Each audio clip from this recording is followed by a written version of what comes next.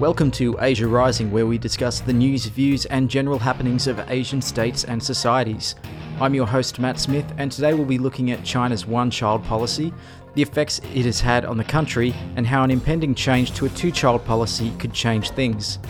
With me to go through these matters is Dr. James Leibold, Senior Lecturer in the Department of Politics and Philosophy at La Trobe University. Jim, welcome to you.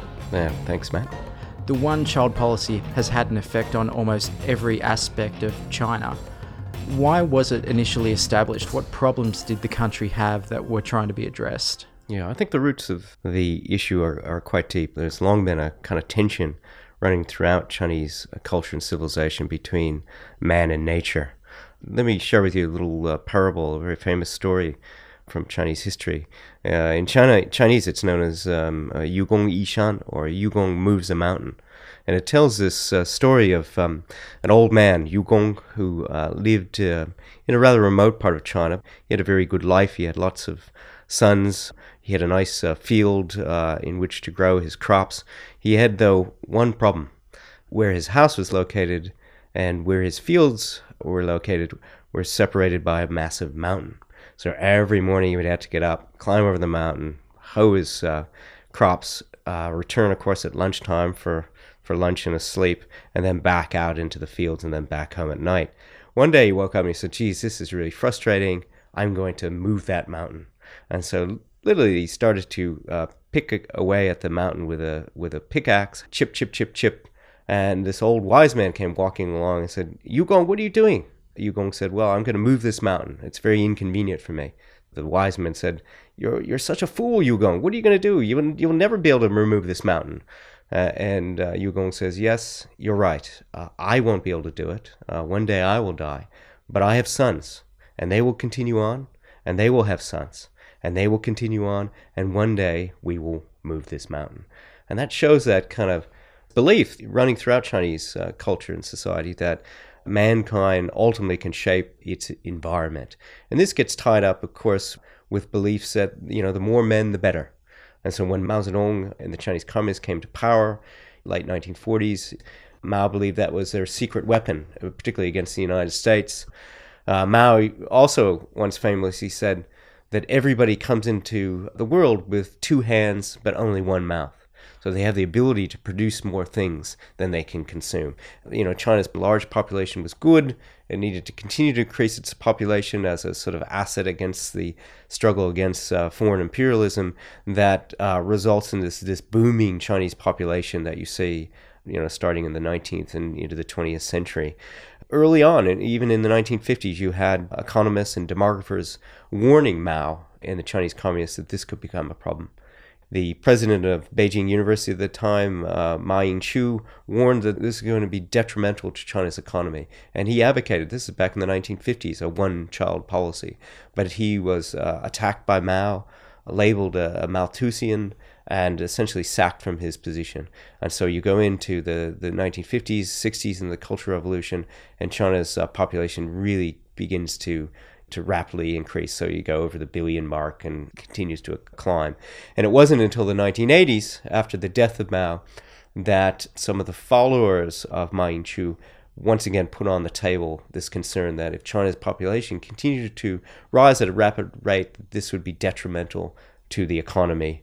Deng Xiaoping was quite sympathetic to these calls, and so beginning in around 1979, they begin to draw up plans for what became known as the one-child policy that gets implemented in the 1980s and continues on to this day, some 35 years later. So 1980s, that's really quite a recent phenomena, but it's become so heavily entrenched in part of what China is now, is that you can only have one child. They went from a fertility rate of about 6 to 7 per person, wasn't it? It was really a problem that was out of control. And once it came into effect, what are some of the biggest ways that it's had an impact on China? So the birth rate in the 1960s is around 6 per couple. It's dropped now to 1.5. So it's estimated that the so-called one-child policy saved around 400 million births. Clearly, it's had a massive impact on Chinese society. I should point out, though, of course, that the policy never really was a one-child policy per se. I mean, the Chinese don't refer to it as that. They refer to it as a family planning policy. From the very beginning, there was exemptions for minorities, for people with disabilities. Even in the countryside, quite quickly, they realized that they needed to provide exemptions if the first child was a girl, due to the preference that Chinese in general have for boys over girls, but also particularly in the countryside where it's seen as very important for carrying on the family name.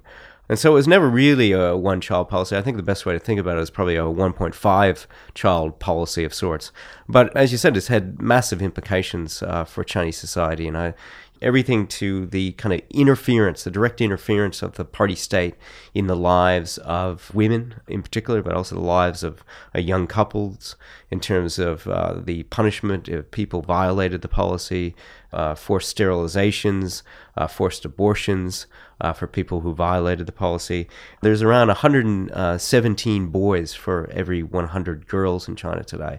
And that's a result of this preference for male offsprings that resulted in selected abortions as well as female infanticide. And so you created this demographic gap between men and women in China that has all kinds of implications. It's estimated there are about 25 million extra men out there that can't find brides, so-called bachelor villages in the countryside.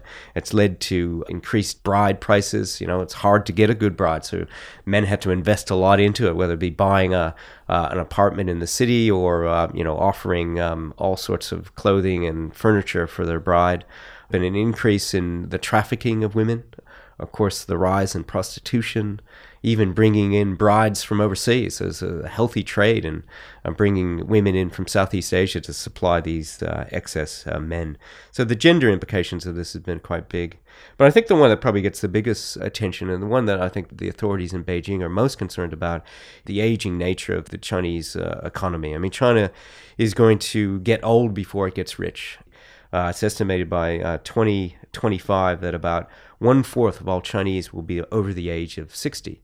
And so this means that, A, they're not productive parts of society and engaged in labor production, but also that they require care. Someone's got to look after them. They need to create a social safety network that is going to become increasingly expensive. It's estimated, again, by 2030 that about 40% of China's GDP will go towards providing pensions and aged care support for this large elderly population. And that, I think, is the one that really kind of tipped the authorities in Beijing to act finally. I mean, it's a sort of policy that can keep academics busy for years to come, looking at the little nuanced ways that this had an effect on employment in different places, how cities have grown.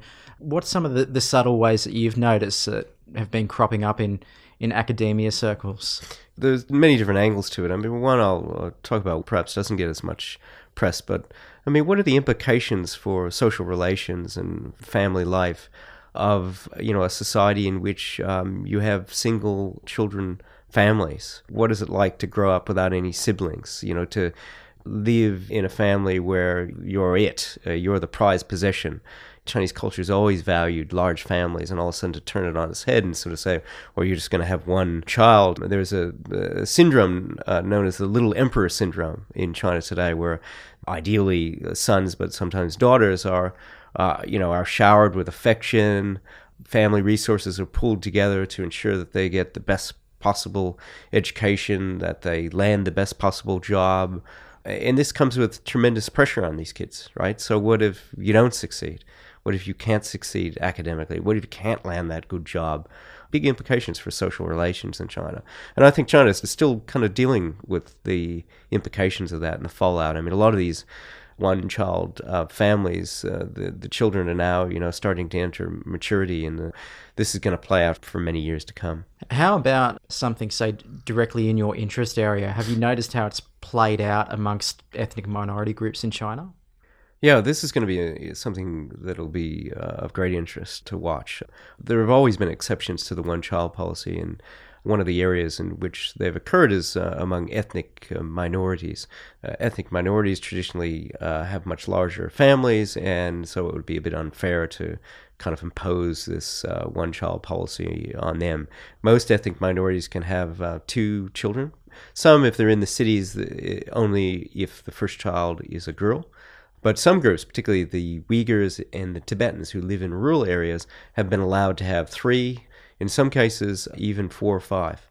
Of course, the policies varied over time, but what we've seen in the last couple of decades is an increased tightening of these exemptions, particularly amongst the Uyghurs and the Tibetans, to try to rein in the birth rate amongst these 2 groups, which, would exceed 3, particularly amongst rural women in both these societies.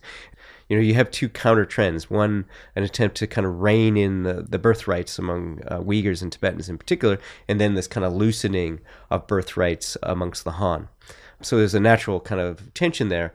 But a lot of that has to do with the fact that there's this very strong eugenics culture running throughout modern Chinese society, a belief that, not all children are born equal, that some have what the Chinese refer to as a better suzhi, or a quality to them. So the children among Han urbanites are born of a better quality. And so what you want to do is encourage more of these high suzhi, or high quality births, while you decline the births amongst, rural people, ethnic minorities, etc. There's a tension there. I mean, the party clearly wants urban Han families to have more children, but at the same time it wants to rein in ethnic minorities, but that is potentially quite dangerous. Thus far, the way they've been doing that is essentially providing cash awards to women who agree to be sterilized after they have 1 or 2 children.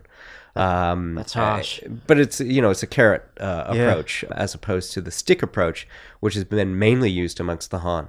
The stick approach being fining people for having extra births.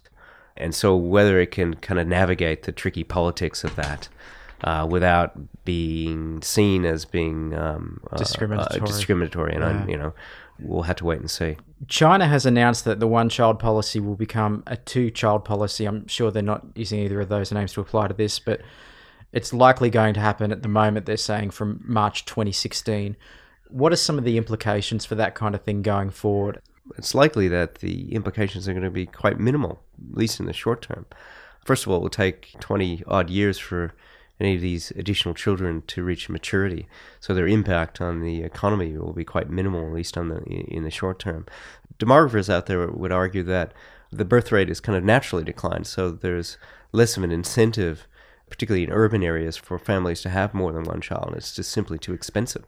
It's a natural tendency in human societies as you become more wealthy and prosperous that you decide that you're going to have fewer children.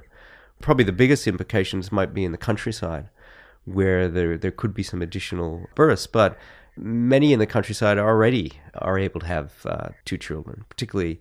And so some argue that there will be very few additional births as a result of this policy.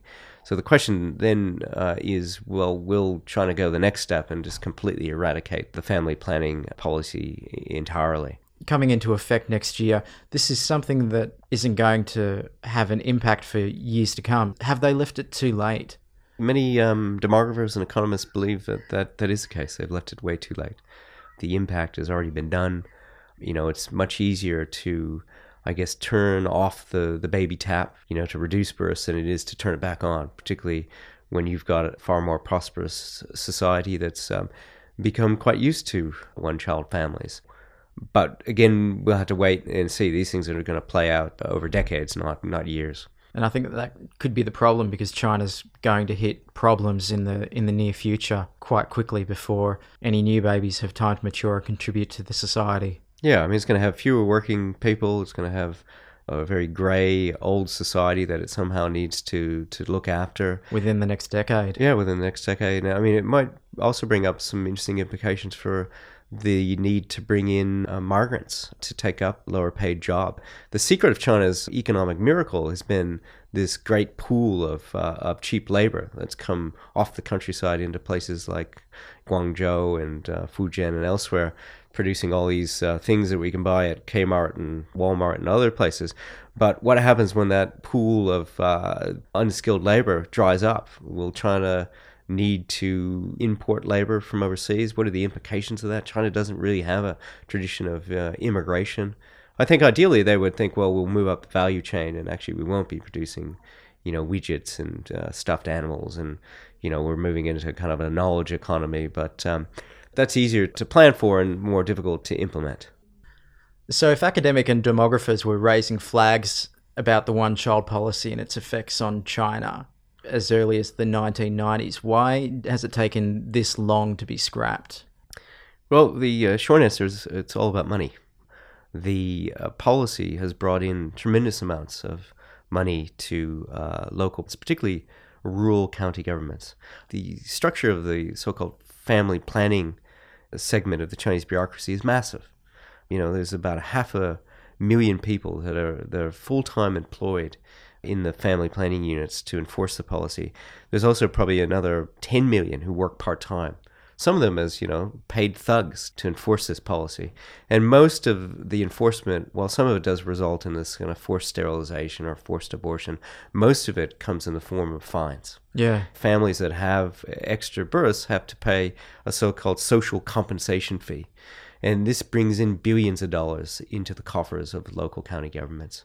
And that money has become increasingly important, particularly in the countryside. This is probably one of their biggest sources of revenue. That's created a kind of vested interest group that is very difficult to tear down. And in fact, while the policy has been announced and it still needs to be approved by the National People's Congress in March, that doesn't mean that it will necessarily be implemented in a way that policymakers in Beijing hope.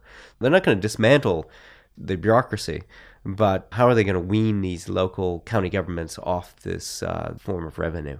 The implications of that will take years to play out. The Chinese government would point at this policy and say, look, at least we can say it did what we wanted it to. It was really effective.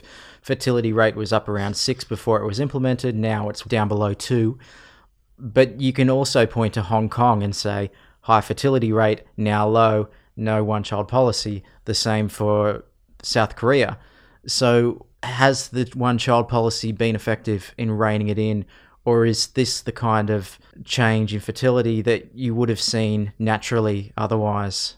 Yeah, I think it's quite clear that, if you look at the international comparisons, you talk to demographers, that this is going to happen naturally. I mean, you go back to the 1970s, China implemented this policy known as later, longer, and fewer. So later marriages, longer gaps in between the birth of children, and fewer children. And that reduced the birth rate from 6 down to 3. So this was already in train before they went that radical next step and introduced the so-called one-child policy. So this is going to happen. As countries get wealthier, families tend to have fewer children. So the party, of course, is going to claim success, but you have to ask yourself, what was the social, now economic consequences of this policy?